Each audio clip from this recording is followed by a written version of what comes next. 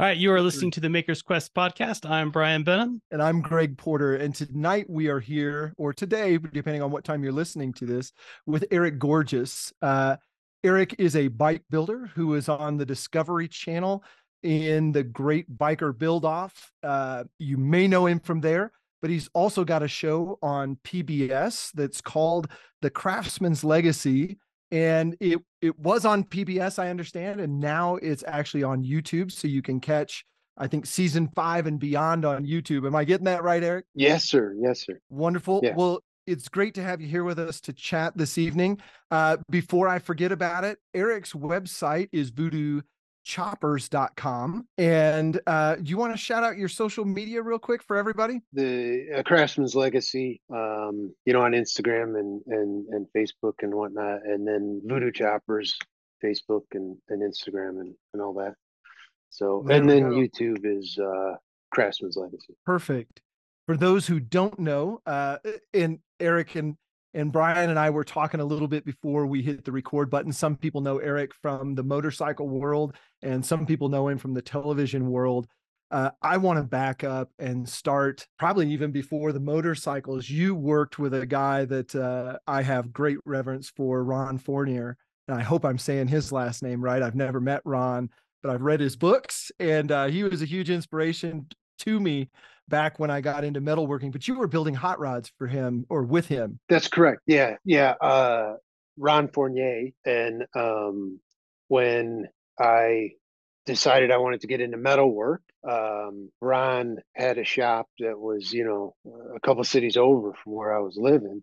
And I went over there and we sort of hit it off real early on.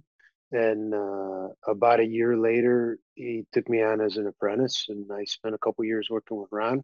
Pardon me. And it was fantastic because Ron was he was a phenomenal fabricator and shaper, metal shaper, and he had just done it for so long. He knew what was going to happen, and I learned so much from him, and I'm grateful for the time I spent with him.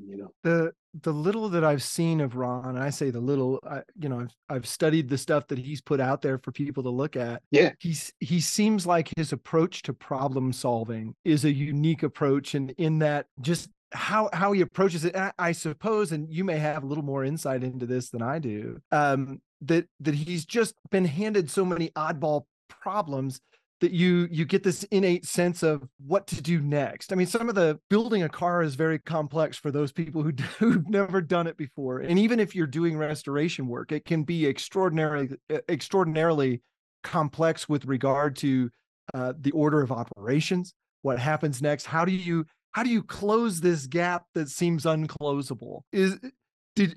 How much did you pick up from him, I guess, in just your approach to doing problem A or problem B?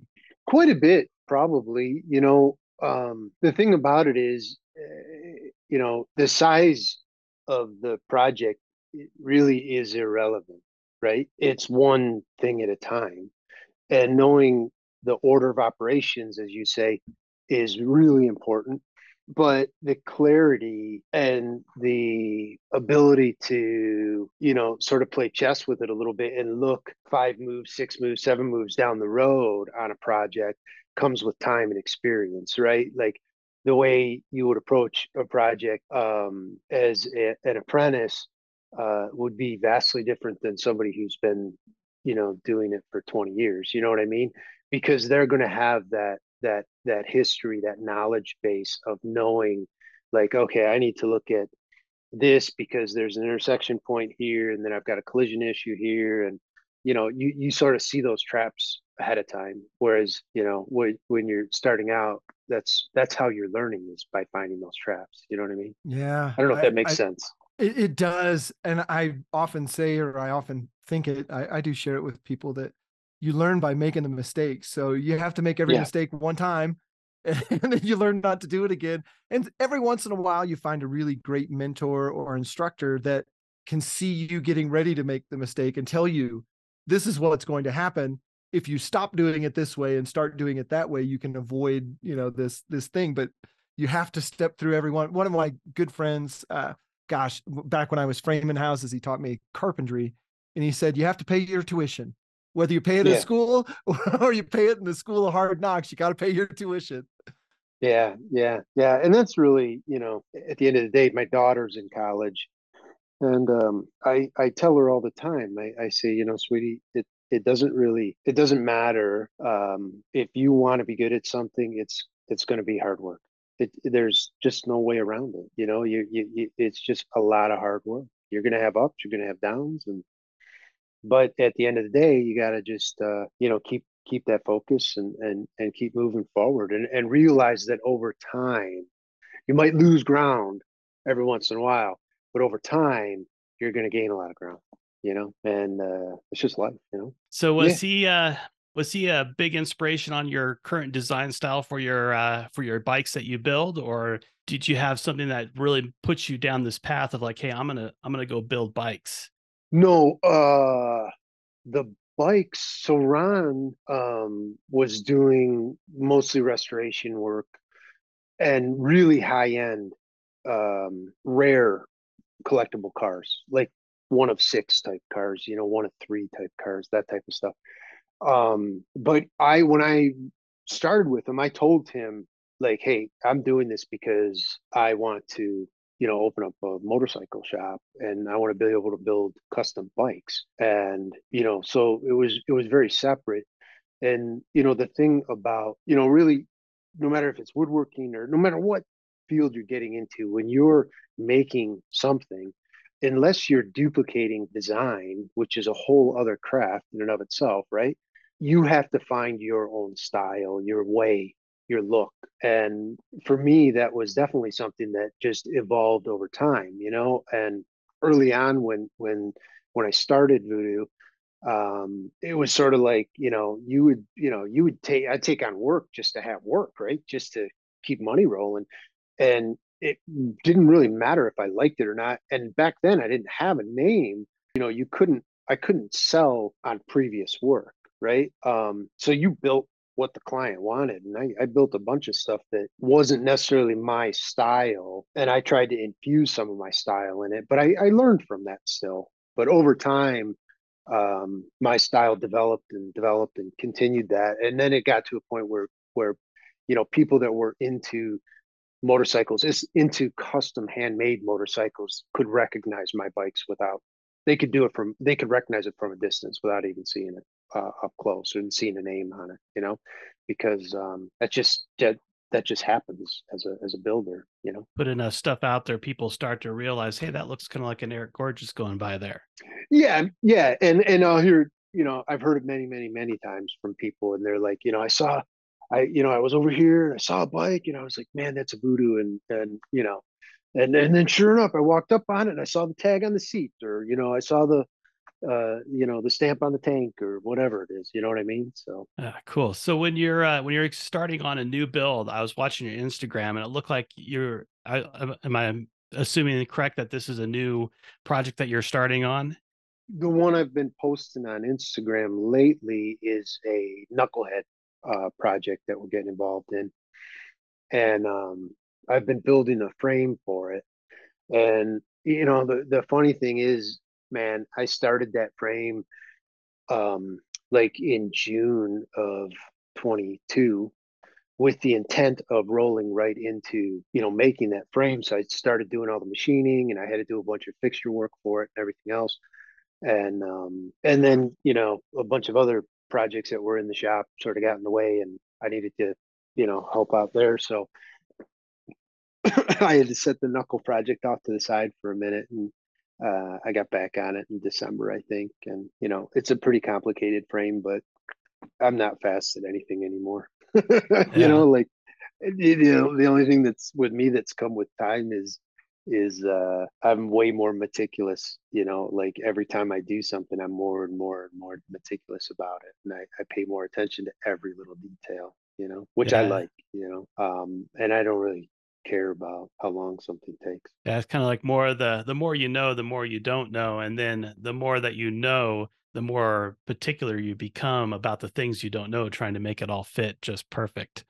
Yeah, and like I was saying earlier, you think about things farther in advance, how cables are going to route, how electrical is going to route, a lot more usability as far as like getting access to, the battery and, oil tank and things like that. Like stuff when I was younger, building younger, I didn't care so much about it. I was like, oh yeah, we'll stuff the battery under here. It'll be impossible to get to. You'll have to remove the starter to get to it or whatever. And you're like, oh, but it looks so cool, and then you start thinking about this stuff more and you're like, yeah, there's other ways of doing that and it still looks kick ass, but it's way more serviceable. It's the form and function Mhm. refinement over time. And I think so. You don't know this, Eric, but I'm an architect, right? And so in our studio, we cover some pretty complex problems.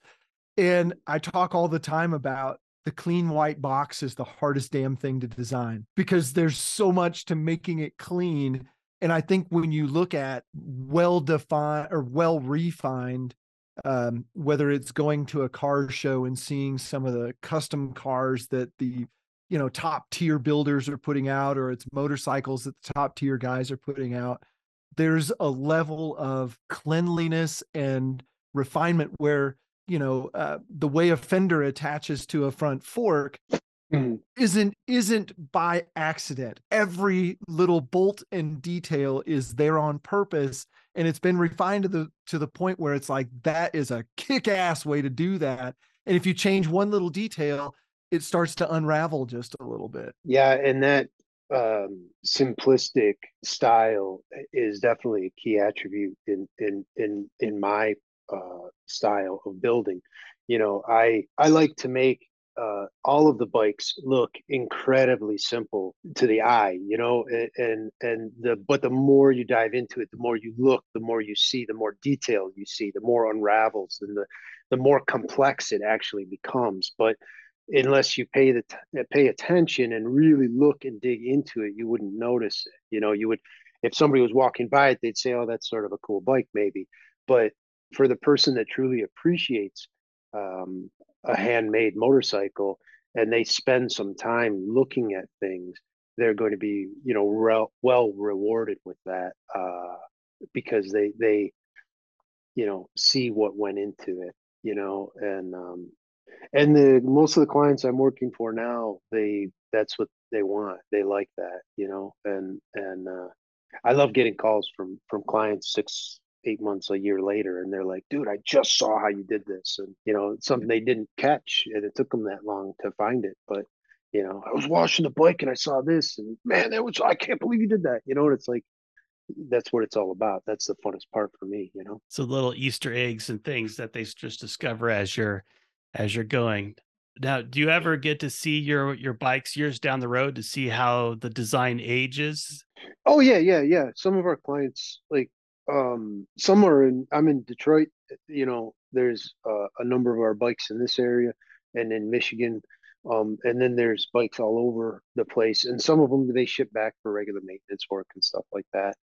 So I get to see the bikes over time, and the shop doesn't. We don't do maintenance and stuff like that for people anymore, really, but we handle our own bikes, and what we've built we take So care if of. a So client that or just a stranger came into the shop that had a bike built by somebody else, you don't do the maintenance, but you maintain your.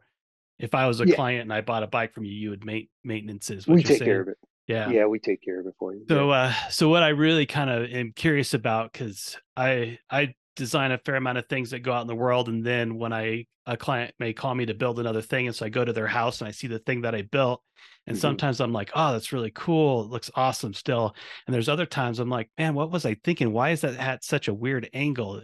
Do you ever have those kind of things when you look at the bike and you're like, oh, that's cool, or oh, that didn't work out too well, or It's usually how I went about doing it, right? Like if I see a bike that I did 10 or you know 15 years ago or something like that, and I'll see how I did it and I'll be like, oh wow, like I remember when I was doing things like that. And so it's not as much of a design question as it is how I went about it, you know. and that goes back to bringing more complexity into the design or the element that I'm working on. You know, I can make any simple element be incredibly complex and take forever to build. You Well, know what I mean? Yeah, And I think I can relate to that. There are times where I designed a desk that had these little copper inserts, and there was a whole bunch of them on all sides of this thing. And by the time I got to the last inset that I had to hand cut into this desk, I was like, I'm never designing a desk like that again. That was so much work to do all that. yeah, so but you know, I'm drawn to that. I enjoy doing that. I enjoy the challenge of it, and I enjoy the reward of it when it's done. And like, you know, like I was saying, you know, like I've a lot of our bikes will be rigid frames, so there's no suspension in the frame, and we'll do spring seats on it, which I find very comfortable. But on the seat pan, you know, a lot of times I'll spend tons of time on detailing the bottom of the seat pan that 95% of the people will never even see, See it, you know. yeah. But the minute you flip it over and you see 200 rivets on it and all these pillows and stuff like that done on it, and it's pretty cool, man. Yeah. I'll send it to my leather guy, and I'll be like, dude, I need this done up, and he's like, what the fuck, who spends this much time on the bottom of the seat pan, but I do. Yeah, I think a lot of craftsmen really get into the zen of that kind of stuff. That just like head down, zen out, and just kind of go for it. Yeah, I, it's just fun. I heard you mention machining earlier. So how far down that rabbit hole do you go? One of my things has always been fasteners. Like I'm just Oh yeah. I fascinated with fasteners sounds kind of cheesy, but it's like, man, you have to have the right fastener, whether it's an oval head or a pan head or a flat head Yeah. or a countersunk or a socket head or fill in the blank. Like I feel like I could go on for hours here, but uh, from the machining end of things, when you get into custom things and you need a bolt that's not 3/4 of an inch, it's not 5/8, but it's somewhere in the middle, and maybe we shave it. Maybe it's got to be, drop into a counter bore or something. So we got to shave the head down. How far do you get with that stuff? How far do you let yourself go down that rabbit hole, I guess? Oh, we've made fasteners, Mm-hmm. handmade fasteners for particular projects and things like that. So, yeah, it's like the special things about life, right? Is over the years, I've put together two shops that are very well equipped, and we can make anything I want. So it's really just a matter of like figuring out how we're going to make it if we can't find it. And that's, it's a good thing and a bad thing, because sometimes it's like, we're looking for something super simple and we can't find it. And I'm like, yeah, we'll just make it. Don't worry about it.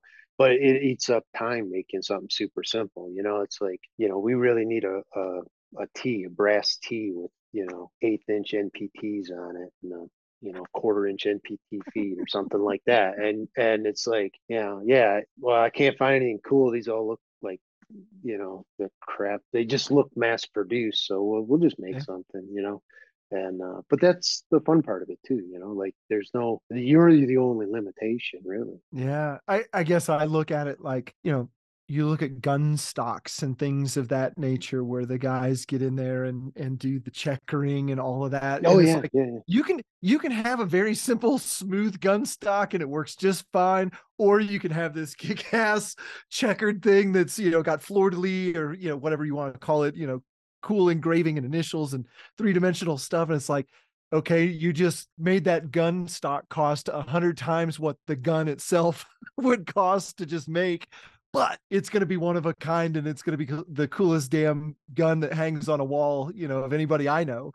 And I could totally see, I don't build motorcycles, I never have, but I could totally see just being this endless rabbit hole of just awesome stuff that you could put together. It is. Yeah, it is totally. But that's, I don't know. I didn't start building bikes to make money. You know what I mean? Like I did it for different reasons. So I don't worry about it, man. I never worry about how much time something takes me. It's when it's done, it's done. And when it's ready, it's ready. That's Yeah. awesome. But That's a it's sorry. definitely a deep rabbit hole, my friend.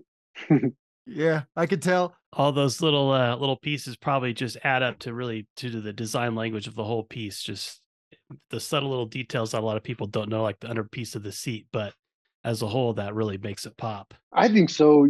There was a period in time when I would be asked to like be a judge at a bike show or something like that. And I always spent a lot of time on every bike looking at how things were mounted, how things were done, because you can add paint and Bondo and filler and everything else to just about anything and make it look really cool. You know what I mean? But you pay attention to how people mount things. You pay attention to how much time people spend on the smaller details, and it's a better telltale of how much time they spend on the whole project, the whole build overall, you know. Yeah. So you were talking about paying attention to where the battery goes and all that. When you're designing a bike and you have like this vision in your head and you realize like, okay, I need to make it street legal. So I got to have the certain size taillights, or taillights have to be in a certain place. Does that kind of stuff like limit your design, or are you able to really just blend it all together? Nah, you can work around most of that. You know what I mean? Like you can work around pretty much everything. It's just how you package it, really, how you look at it, right? Yeah.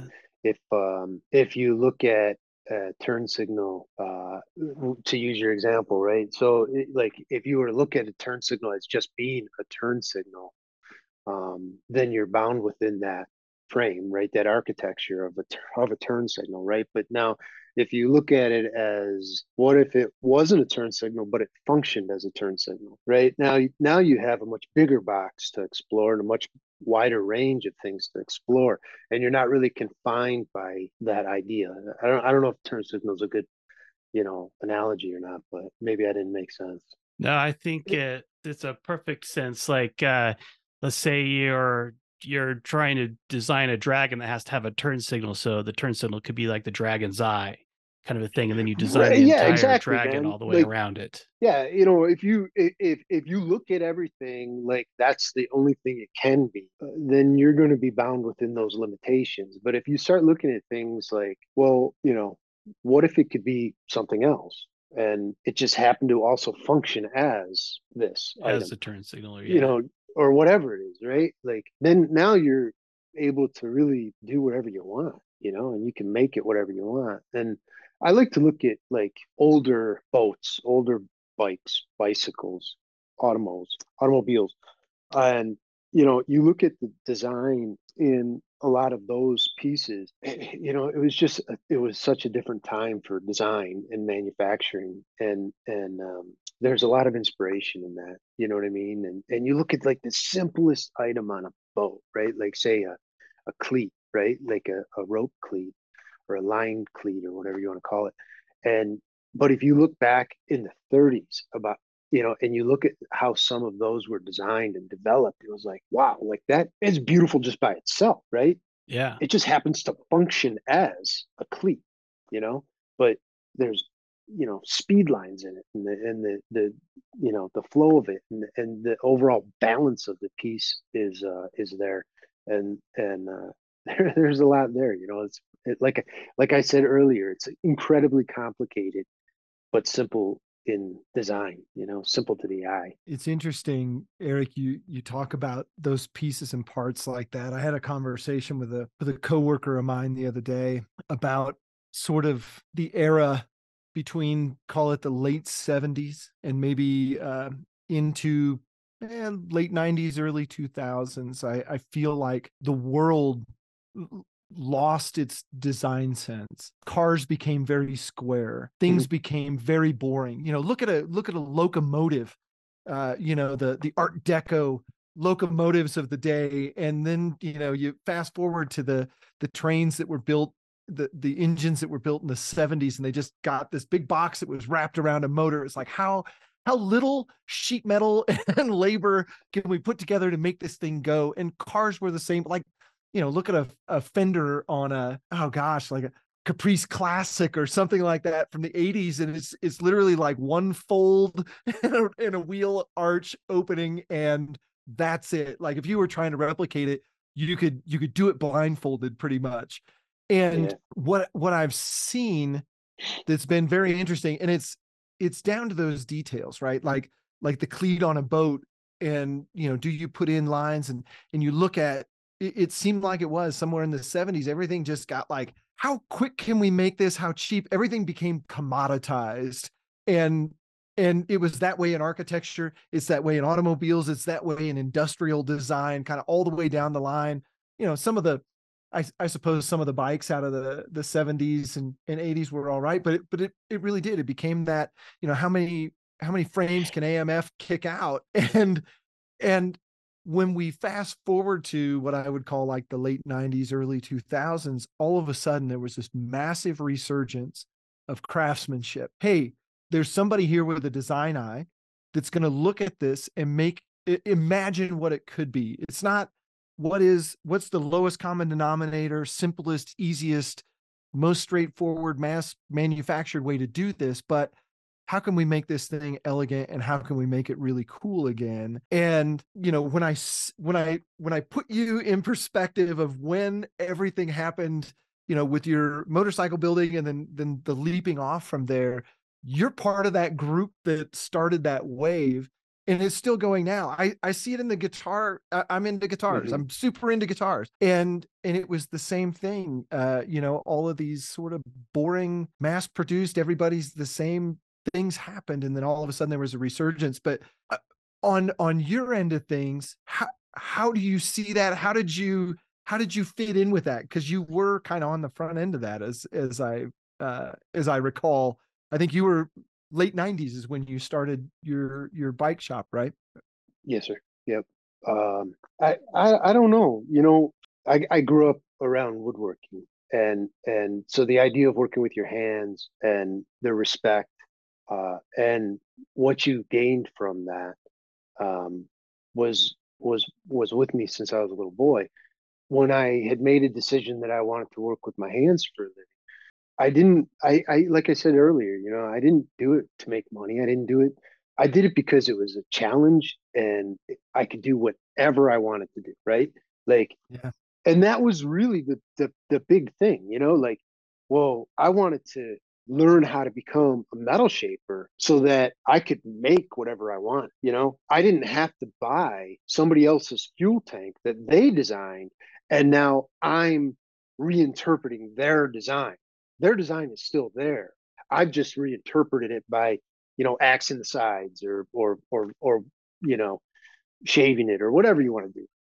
Their design is still there. I wanted to say, I'm going to make it like this, and this is how I'm going to make it, and then be able to do that and execute on it. So I don't even know if I answered your question properly or not, man. But Doesn't matter. I wrote a book, and we published a book in '99, and we did a lot of research when we were writing the book, and that was one of the things we researched, was this idea of design, especially from items, in the early 1900s, and even before then, right? Like, you had a gentleman or a lady that was being paid to work at a factory, say, and they were tasked with making this part. They were being paid to be there, but it was almost like they had, they wanted to put their own stamp on it. They wanted to put themselves in that part, and that's what it meant to them, and hell, I don't know, man, but that's what I would like to believe, right? Like, even though they were only tasked to make a cleat, right, for a boat, and they knew it was going to be cast in brass, they still wanted to be able to put their personality, into that piece, their soul into that piece. And that's something, the idea of being a craftsman for me has always been this like iconic thing, right? It's like, it's a goal to have somebody refer to you as a craftsman, like that, she's a fine craftsman, or he's a fine craftsman, like that. That's an honor in my eyes, to be considered that. But in order to get to that stage, I think you need to be able to spend the time and put yourself into that piece, and make sure that, you're a part of you is in that design, in how that was created. I think that's a lot of what a lot of people's struggles are these days, that everything is becomes such a corporation, and the corporation has their standards that you have to follow. Like, this is how you do it. You can't deviate from this Sure. standard. So nobody feels like they have any ownership in their job. I worked as a salesman for a big box store selling building materials for a little while, and it was a soul crushing job. You were not allowed to have any kind of creativity or do it their own way. They had a script that you had to stick to when you were talking to the Sure. clients, and it was just soul crushing. And that was one of the things, um, when that's one of the things that pushed me over the edge to where I was like, I have to start my own business. And that's what got me started in my own business, is that I was just like, I want to make my own thing and I want to have ownership over it and express myself. And I think that a lot of people, why you get such bad service from some places, just because that person just has no ownership in their job, like you can when you work with your hands. Oh, I I agree with that. I grew up doing electric work with my dad. He's a journeyman electrician. And one of my first days on the job, so I started working in commercial buildings doing electric work at age 12, if you can believe that. So not even a teenager yet. And my dad kind of followed me around and checked all my work. And one of the first things that he taught me was that all the screws go straight Hmm. up. And I was like, well, yeah, Dad, that's a waste of time. And he's like, that's the mark of a craftsman. That Hmm. lets someone know that you cared when you Hmm. stopped turning that screw. He's like, it doesn't matter. It's not going to hold it together any better or anything else. He goes, but if you have that attention to detail when you put the screws at 12 o'clock, what attention to detail are you going to have on, for the wires inside of that box, the conduit that's hanging from the ceiling, all of the other things? And I really do, and this sounds like the old man in me talking, but I feel like as a country, for sure, we've lost that. I think if you rewound to the folks making bombers back in the day, and some of those technicians, gosh, I still think about it. My wife's grandfather, his job title was sheet metal technician for TWA, and he did sheet metal work on the airplanes, and took immense amount of pride in his work. And to this day, I've got a TWA toolbox in my garage, and just the way things are set in that toolbox, there's a whole story behind it. And it's a different mentality. And like I say, that was that group, the World War II aged guys. And then there was this bizarre gap, like we lost our minds, we forgot where we came from, or we lost it a little bit. But I do think, and sort of the pie-eyed guy in me is like, I do think it's coming back around. And I guess one of the things we've talked an awful lot about motorcycles, Eric, but you've got a show that is about craftsmanship. And Hmm. as you shared with me, you're talking to people in the textile industry, in the glass blowing industry, probably in the carpentry arenas, welding, metalwork, all of those things. So you probably get to see it from all different angles. What are you seeing now that maybe wasn't here 20 years ago, or as prominent 20 years ago? I think nowadays there's definitely more and more people that are interested in working with their hands. Whether it's learning to forge metal, or get into woodworking, or pottery or glass or whatever. There's more and more people that are interested in pursuing that, which I'm very happy for. Started sort of putting that show together in like 2010, 2012, somewhere around there.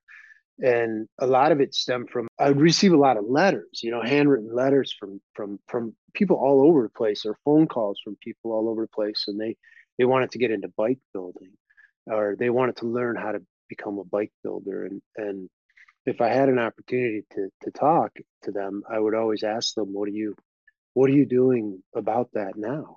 Most of the time, the answer revolved around, I want to do this, but I can't because of this, right? Or I really want to learn how to weld, but I don't have a welder, so I can't learn how to weld. How can I learn how to weld without a welder? I'd be like, well, have you read any books on welding or basic metallurgy at all, to at least start familiarizing yourself with what's going on behind the practice? And then maybe look at a community college, or if you go to a local welding store, there's almost always somebody there that you can pay to help you out. You know what I mean? Like, there's a Mm-hmm. lot of ways around these problems, man. These are not big problems. They're big problems for you because you're making them big problems. But if you take a couple steps back and get out of that forest a little bit, and now you start seeing it, and you're like, all right, you know. And that was really, you know, one of the principles for developing the show was that, you know, I wanted to be able to show people that there's craftsmen all over the place, right? There's men and women all over the place that make a fine living working with their hands. And sometimes what they're doing takes a very long time just to make one, right? But they invested that time to learn how to do it. And they're constantly trying to become better at what they're doing, you know, and they give back to the idea of that skill set, which I also think is important, right? Like as a craftsman, you're borrowing the information, right? It's your challenge to add to that and then give it away as fast as you can when you're at that stage that you can give it away, right? But you should always be giving that knowledge away, man. It's not yours to begin with. You know what I mean? And so those are really important principles for me. And I see more and more people do that. You know what I mean? Which is really cool because I've met a lot of people who, you know, like we do a bike show or something, and you know, we bring a small English wheel with us or something, and I do some shaping there or something, and it was really cool because, you know, a lot of people would come up and they'd ask questions, what's that, and what's going on, and you know, it was maybe when wheels weren't as common, you know, as they are today, or common knowledge, I should say, as they are today. You know, some people will be like, dude, what are you doing? You can't do that. I'm like, do what? You know, well, you should charge for that. I'm like, charge for what, man? Like, we're just having fun, dude. You know, calm down. Don't worry about it. Yeah, I there's got a a lot box of of mac and cheese.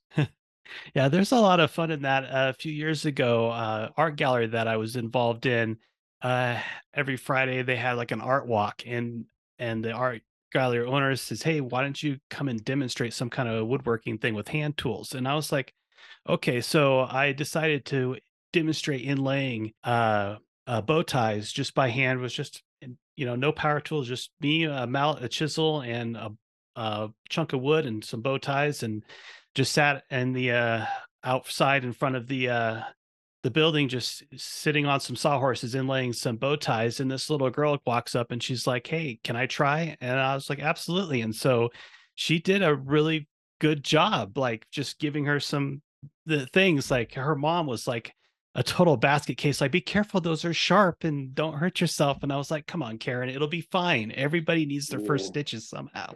But Yeah. Yeah. but yeah, so just Yeah. getting over that fear and just having someone show you, and that's into it. It's just a lot of fun. Well, I learned It a is. long time ago. So, gosh, when I came out of school, I was doing computer renderings, and it was like the first group of people that had that knowledge. You know, I was literally first version of the software, and everybody, I had a rule that if anybody asked me how to do it, I would tell them anything they wanted to know. And there were a group of people who were like, whoa, keep this a secret. There's only a few of us who know how to do it. And it was sort of that self-preservation. And I shared with somebody one time, I said, here's the thing. And it's this way, whether it's computer stuff, whether it's metalworking, welding, carpentry, painting, you name it. If somebody wants to know how to do it, they're going to know how to do it. Whether you share it with them or whether somebody else does, they're going to figure it out because they have a passion and they have a drive. They're going to find out. So there's no reason to hold back. Let it rip. Share everything that you want to know with them. And there's a pretty good chance they'll share something back that you didn't know. But it's just interesting to see. And I found that when I started doing body work, it was the same thing. I went to a body shop like, "Hey man, I got some dents in my car. I want to learn how to fix them. Is there somebody I could talk to that can just help me understand the process?" This is before YouTube and all that other stuff. This is back in the late 80s, early 90s. And, you know, you either had to buy a book, which Barnes and Noble didn't really exist at that point, or you had to find somebody who knew how to do it. I can remember just getting completely turned away at the body shop. Like, everything in here is secret. You can't see what we're doing. And it turned me off of body work. And I finally found some single guy who ran a one-man shop. And I can still tell you, it was Kirby Kirby Wilson. There we go. Wilson Auto Body, Kirby Wilson. And he just ran a one-man show, did a lot of car flipping in his spare time when he didn't have wrecks to work on that customers brought in. And I took my car down there and I said, I gave it a shot. I worked the metal out. I put some body filler on there. And he's like, okay, we got to work on this a little bit. And he gave me some pointers of what did I do wrong and how could I do it better next time. And then I gave him the car for a week. He did, some sanding and some other things to kind of get it in shape. And he's like, there's what it needs to look like. So the next one that you do, there's your example of how to make it look before. That's how it has to look like before paint. And it was complete. He didn't have to do that. Completely eye-opening. And it just, to your point, I went to the community college. I took an adult education body shop class where you could bring in your own stuff, brought in doors and hoods off of cars that were, out of the junkyard. And I learned how to metalwork and, the bullseye pick, all the stuff that, those little secrets that nobody wants to show you how to do. And so to your point, it's incredibly important to pass that on. Kirby Wilson affected my life in a very positive way. From that day forward, I was doing all kinds of metal work and paint prep and everything else. And I would tell you at this point in my life, I'm pretty good at it. Yeah, So that's cool, man. it makes a huge difference. Yeah. And, I don't know, man, at the end of the day, we're here to help each other, right? And to enjoy life and to enjoy the journey, right? And to better other people's lives. And, you're not going to do that being an asshole. So. So you and I kind of took a little bit different paths. My first job was in a metalworking shop, and then I got really deep into woodworking. And then now I'm kind of trying to combine metalworking and woodworking in my art. And you said or mentioned, I didn't know this about you until you just said that you started in woodworking when you're young and then went into metalworking. And now when I watch your YouTube channel, you're getting back into woodworking. So I'm curious, like, how are you finding that those two relate to each other? Are you finding a lot of skills transferable? Oh, 100%. Yeah. So I grew up around woodworking, right? My granddad was a master cabinet maker, and my dad was what you'd consider a serious hobbyist, and I grew up around that, and I always enjoyed it, right? And then when I decided I was going to work with my hands, make things for a living, I was really torn between woodworking and metalworking. I either wanted to like really dive deep and get into furniture making and cabinetry work and go down that road, or go down the metal road and eventually start a business building motorcycles. And honestly, the reason I chose metalwork was because I didn't know anything about it, and I loved torch work, hot work. I didn't know much about it at the time, but I was really intrigued by it and working with hot metal and things like that. And that's how it went. And 20 some years ago, I always told myself, I was like, one day I'm going to get back into woodworking and really increase my skill set there. And then probably about 6 years ago now, I started doing that and started buying some, woodworking equipment, and then built out a wood shop. And it's been great. I've been loving it because I love the metal shop. I love working there. But it's a totally different vibe than my wood shop. My wood shop is like nice and warm, and it's got a cool smell in the air, and it's all these hand tools and, different power tools and things like that. And it's all so challenging, you know what I mean? And challenging in a different way, right? Like the metal shop is like way colder in there and big ceilings, and it's loud, and, and metal's cold to the touch, and it's just totally different, but the skill set, right? Like a lot of times I'll build something and people will see it and they're like, well, did you build that from a plan, or where did you get the plans for it? And I'm like, no, dude, why would I build it from plans? I just drew it up, but I have that knowledge from all my time metalworking and doing layouts in metalwork. Yeah, And that's and so all those skill sets and the hand-eye coordination and the dexterity of your hands, and knowing how to use a tool properly, how to hold a tool properly. Like that's one thing that I think a lot of people today that are starting out and they're woodworking or whatever, they don't take the time to understand how to hold a tool properly, or to understand exactly what that tool is doing. Like, I'll post a short video of doing using a router and doing a feed cut on it, and people will blow up, just telling me I don't know what I'm doing, blah blah blah. You're doing it wrong. You're gonna hurt yourself. And it's like, dude, I understand what you're saying, right? Cutting with the feed is definitely very challenging, and it's looked down upon in a lot of situations, especially by hand. But if you understand what it is you're trying to accomplish, and you understand the tool that you're using, and you understand the cutter and how the cutter works, and you're able to work with that, you'll get a much finer cut. And Yeah. sometimes it's okay. But if you go into it just blind because you've read from 5 other people that have told you how dangerous it is, and you don't really understand what it is that tool is doing to begin with, then yeah, I can understand your point, but you know what I'm saying? Like, Yeah. Oh, I could go on a 3-day rant about people telling me I'm doing it wrong because they watch so and so from so and so do it, and they said that you shouldn't do that because it's dangerous. But sometimes it's not as dangerous as you think it is if you have the experience behind it and you know what to expect. yeah, and I never, I'm never a jerk about it, right? Like, I'm always like, thanks for looking out for me, man. I appreciate it. Like, I get it, but I just wish that I don't know, man. I like to dive in all the way. When I want to learn how to do something, I want to learn how to do it very well, and I don't let anything get in my way. Yeah, I want to know everything about it, and that's what I constantly strive for. You know what I mean? So. mhm. I don't know. Yeah, well, it's kind of funny. It's all about perspective and experience. Like a few minutes ago, you said something along the lines that woodworking is so much more challenging than metalworking.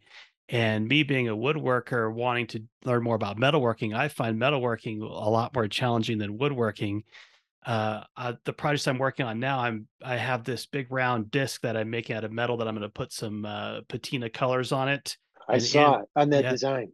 Thank you. Yeah. And then Yeah. inlay it into this table thing.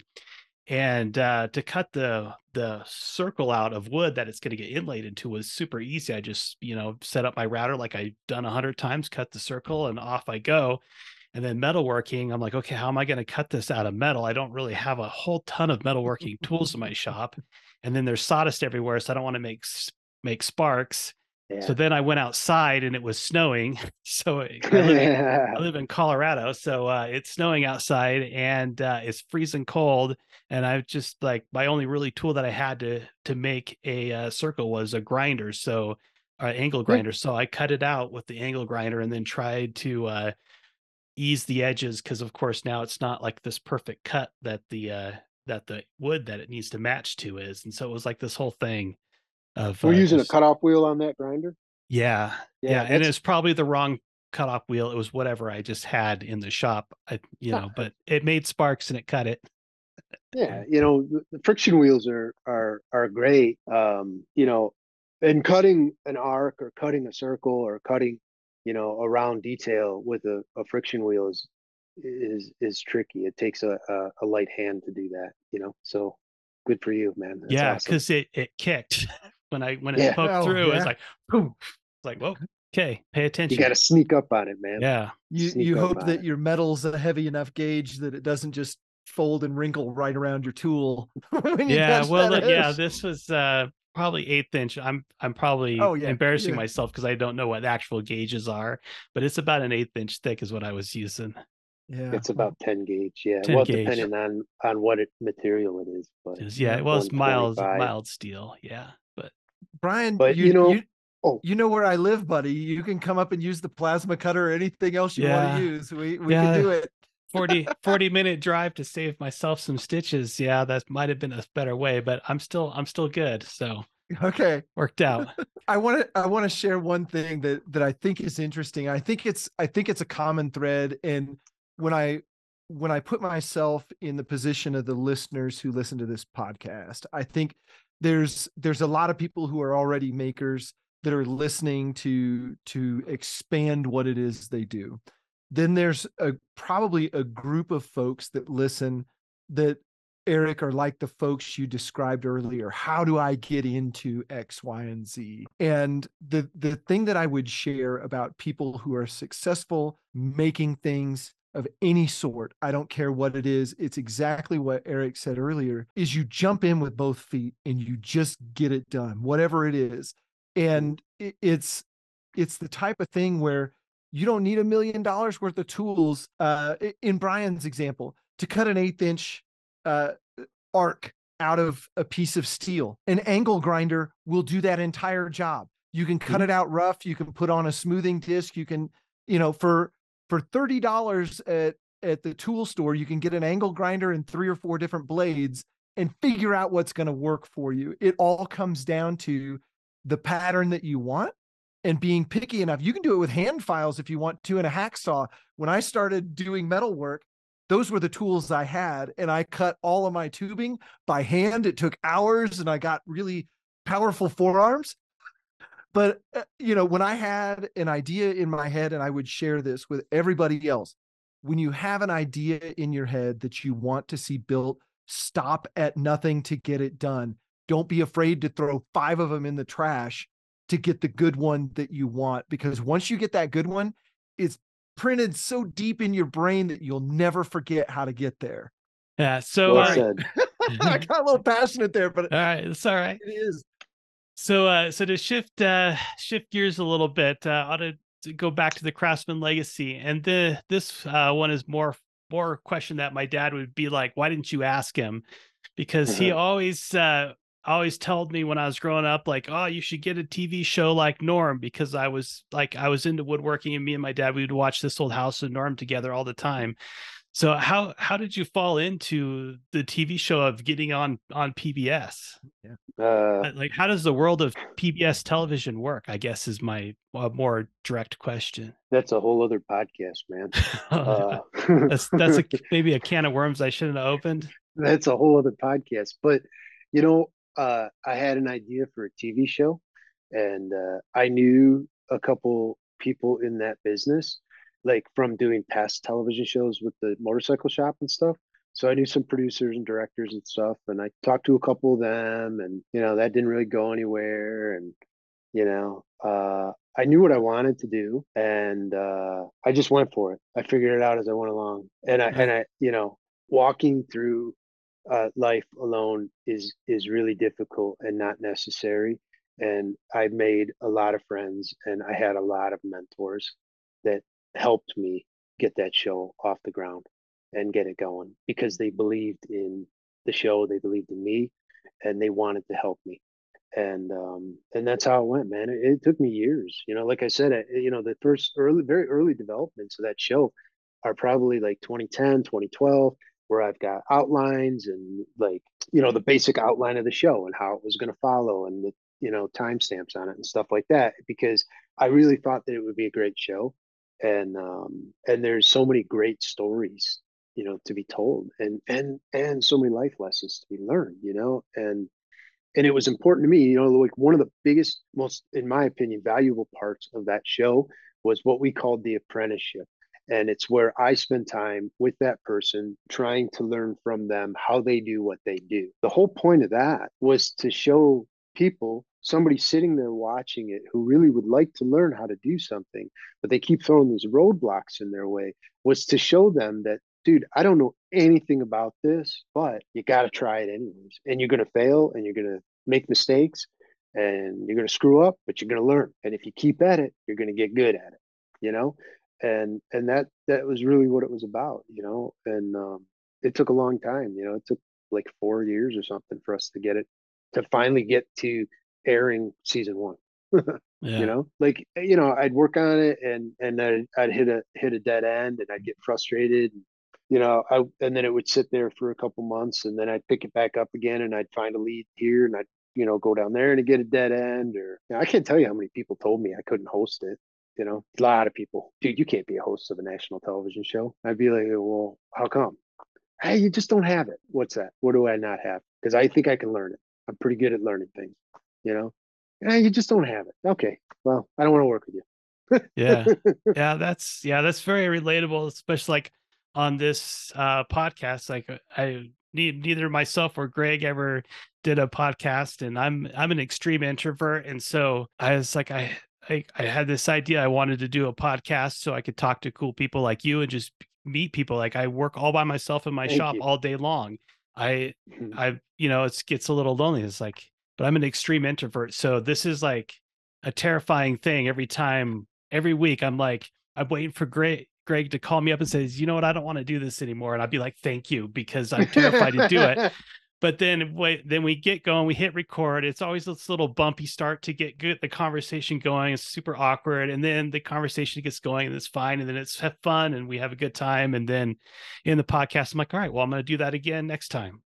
So yeah, it's Yeah. just like this whole thing of just trying to get going. And I don't know how much So more I want to share about my personal fears of public speaking, but yeah, no, it's no, no, just no, a no. thing. But so a lot of times we would visit people who, they were very introverted and they worked alone most of the time. And they, we'd have like 11 people on our crew show up, and you got cameras all over the place. You got lights all over the place. You got, people on the walkie-talkie thing and all that other stuff going on. And then we'd start the interview process with them. And I could tell, that they're uncomfortable and nervous, and but I would always just talk to them and just chill, and get them, and you start talking about what you love and what you know, and what you want to learn or what you have learned, and talk about, their story and their journey, and then people warm up, and then it's just two friends talking, you know and we would cycle back, and I would re-ask every single question that I asked them when they were nervous. I would filter and sprinkle those back in later in the interview when we would get clean edits on it, and then we Yeah. would take those better cuts and use them in the front. Yeah, I You could know, tell on some episodes that some people might have been a little bit nervous, but when you would ask them, well, okay, well, show me how you do it. And that's the yeah, thing that they do every day. And so then they just like, okay, and they just go into their zone and just do their thing. yeah, yeah. And I don't know, like I said before, man. Like, deep down inside, most people want to help other people. And yeah, Yeah. Especially in you know, the world of makers, of people that are really passionate about making things. They love to share what they do. Like one of my friends, he stops by the shop and he'll ask me, he's has a desk job. So he's working with his hands like this foreign thing. And so every time he comes by, he asks me questions and he's oh, I'm sorry I took up so much of your time. And it's like, no, it's cool. I love showing what I yeah. know and how to do. Along those lines, you have interviewed people from all different kinds of crafts, Mhm. leatherworking, metalworking, blacksmithing. So you've been able to talk to all these people and try out their craft Mhm. and have them show you some tips and tricks that they do. If you were to close up Voodoo Choppers and then close up your wood shop, is there a particular craft that you'd be like, yes, that's the next handcrafted thing I'm going to try? Ceramic. Ceramics? Mm. Yeah, Yeah. yeah. If I wasn't going to work in wood any longer, and I wasn't going to work in metal any longer, I would go towards ceramic. I really enjoyed that. And that episode was really a very powerful episode for me personally, because my mom had just passed, and my mom was sick for a while. This was a number of years ago. My mom was sick for a while, and I was really close with my mom. And we had we were on the road filming, and then we came back and we had to postpone, because mom wasn't doing well, and mom passed, and then I left a day or two later, and we were on the road filming again because we had to maintain a schedule. And David was the first episode we did after that happened to me, and so my head wasn't really right, like I had a lot on my mind, and not a lot of people knew, like the crew knew what was going on with me, but not too many other people really knew. And I think they told David too, because I think we had to reschedule him around that. So, but it was like, I truly got lost in that world, and it was very therapeutic for me in many ways. Like I became like really good friends with him. That he's a good friend. You know what I mean? Hmm. I don't talk to him super often or anything like that, but it was just one of those people you connect with, you know. And when my scenes were shot, done for the day, you know, or if I wasn't in a particular take or something like that, man, I was off on the side on a wheel. He had set up a little wheel off camera for me, and I was, I don't know how many bowls I made that day, or 2 days Nice. we were there, or 3 days or whatever. Yeah, yeah, Yeah, it I was can really see how pretty that's cool. very meditative too. One of my friends that I do an art show with occasionally is a ceramic artist, and just to watch him, just it's so effortlessly just to pull up the side of the bowl, Yeah. and he's like showing me, oh, so I do this and this, and it's like, oh my god, that's so beautiful, and then he just like takes his hand and goes crush and just smashes the thing, and I was like, what'd you do that for? And he says like, oh, I'll just make another one. It's cool, like Yeah, it's whatever. Yeah. So yeah, I think glass blowing would be my thing that I would go into because it has like a little bit of everything that I really yeah, like. There's a lot of chemistry involved, so I'm kind of into that kind of thing. And then there's a lot of technical knowledge to know, like a lot of techniques to make all the little braids and things. But and then it also has a lot of sculpture yeah, flowing yeah. lines. Yeah. Yeah, glass blowing is definitely hard. It's really tricky, you know, but Yeah. it's fun. It's like you said, there's a lot of science in there. You know, you were working with heat timing and heat cycles and stuff like that, and that's always really cool. You know, Yeah. it reminds me of metalworking a lot. You know, Yeah. from that There's regard. all right, Greg. I What are you thinking if you couldn't do oh metalworking anymore? oh my goodness, I can't pick. That's why I do them all. I mean, you just come over. You've been in my shop before. I've got a Yeah. little area to do just about everything, and you know, from the metalworking side, there's I've done furniture that involves not glass blowing, but doing, you know, glass pieces in furniture, and I think to me the most interesting thing over time has been, you know, some artists would call it mixed media, but putting together, when you have some vision in your head, putting together the right pieces for that vision and being able to do it. I mean, uh back again to your point, Eric, at one point, when I was restoring my car, I was like, I want these seat cover, I'll call them seat covers, but the seats, I want the upholstery to be this way, with this Mhm. fabric, with this welting on it, with this stitch folded in this way and done this way. And I couldn't get anybody to do it, you know, because it's like, well, no, we have a pattern here that we do for these seats. It's like, yeah, but I don't want that. I want this.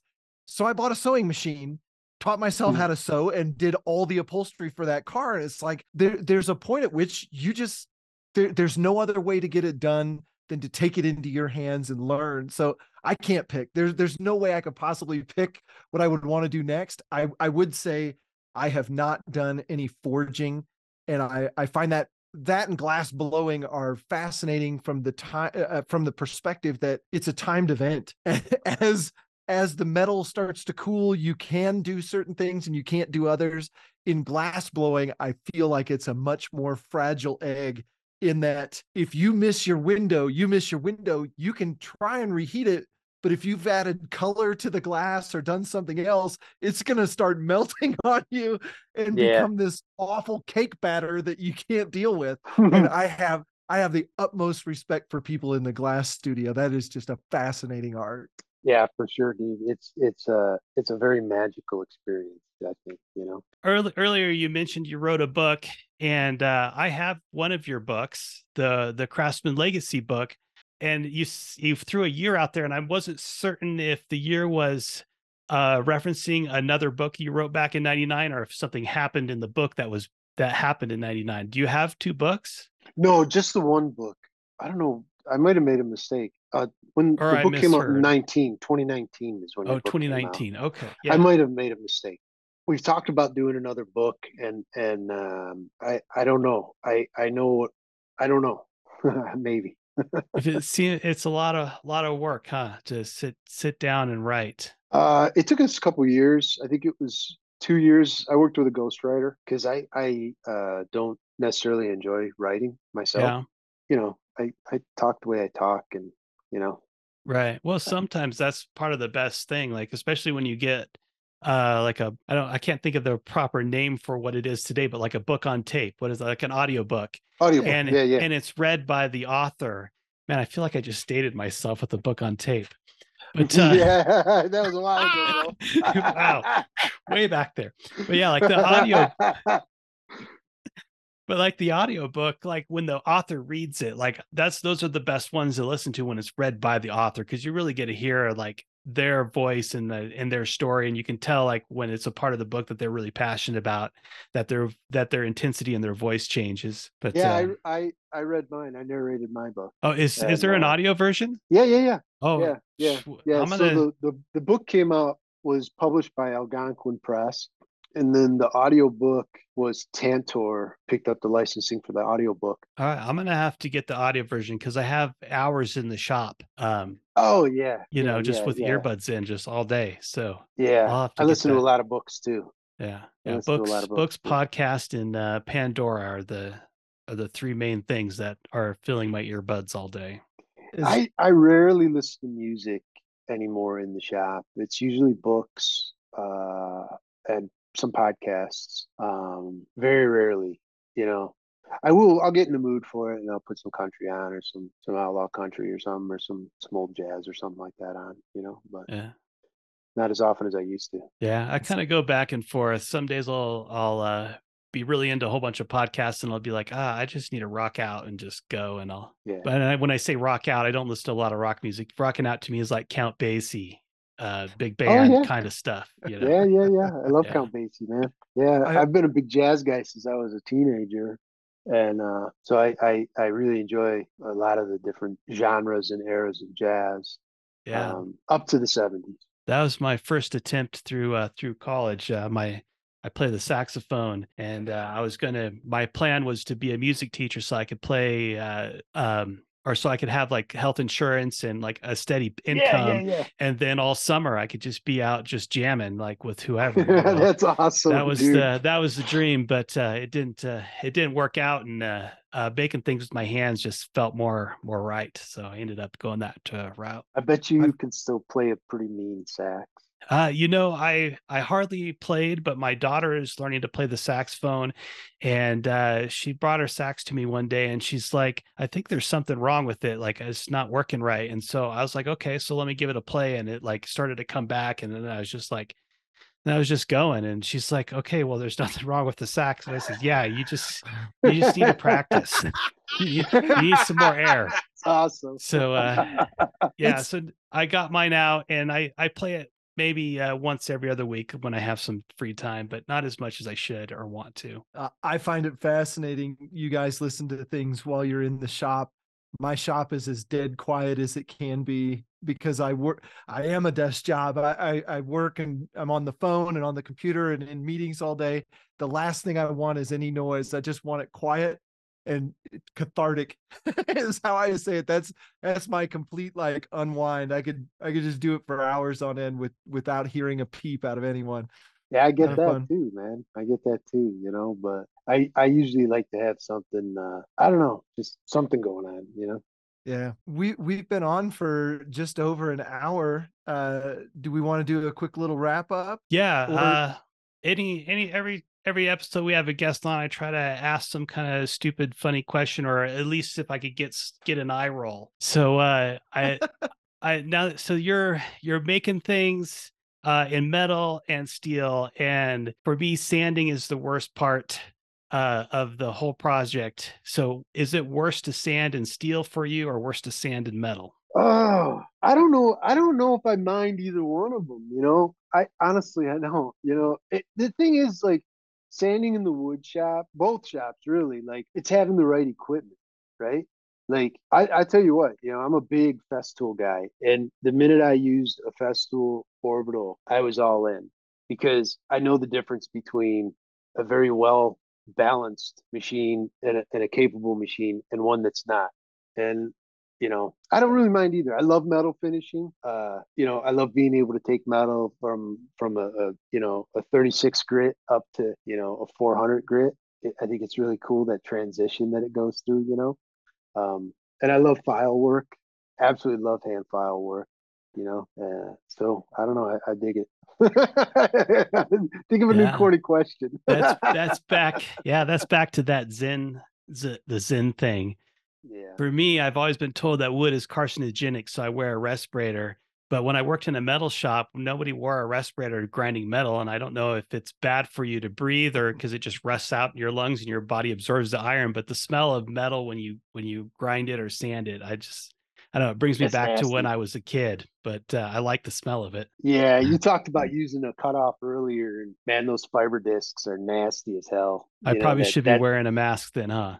that smell is forever cemented in my head, you know. And I don't use the cutoff a ton, you know, maybe once a week I'll use it, but that smell is just, it sticks with you, Yeah. yeah. Well, awesome, Eric. It has been really great to sit down and chat with you tonight, and really enjoyed having you on the program. Thank you for having me. I really appreciate it. I enjoyed it too. Yeah, it was Uh, cool. It was just uh, nice to chill, you know, and talk. yeah, Absolutely. absolutely. Anytime we can get a craftsman with the level of experience that you've got, and some of the stories that you shared, I think it's just awesome to share with other people. So yeah, we'll just kind of wrap it up right there. Again, appreciate having you on the show. I am Greg Porter. You can find me on social media, YouTube Greg's Garage, and Instagram Greg's Garage, as well as Skyscraper Guitars on both media. All right. And then special thanks to Eric Gorges. You can find him on Instagram at Voodoo Choppers and the Craftsman Legacy. Also, his website's Voodoo Choppers and Craftsman Legacy. And then definitely check out his YouTube channel. He has done some great shows for the Craftsman Legacy, interviewing some fantastic craftsmen along the way. And it might have correct to say that you do have them from season 1 on up through, or was just a few? Nope, we've been working on migrating, you know, seasons 1 through 4 over to YouTube. We're putting them up as classics, 5 and 6, and we're getting ready to work on 7 now. Those are all on YouTube. Awesome. Yeah. So definitely check out his YouTube channel, The Craftsman Legacy. And I'm Brian Benham. You can find me at brianbenham.com, and that will have links to all my socials. And of course, you are listening to the Maker's Quest podcast, and we'll have all those links for all 3 of us over in the show notes there. Thanks for listening.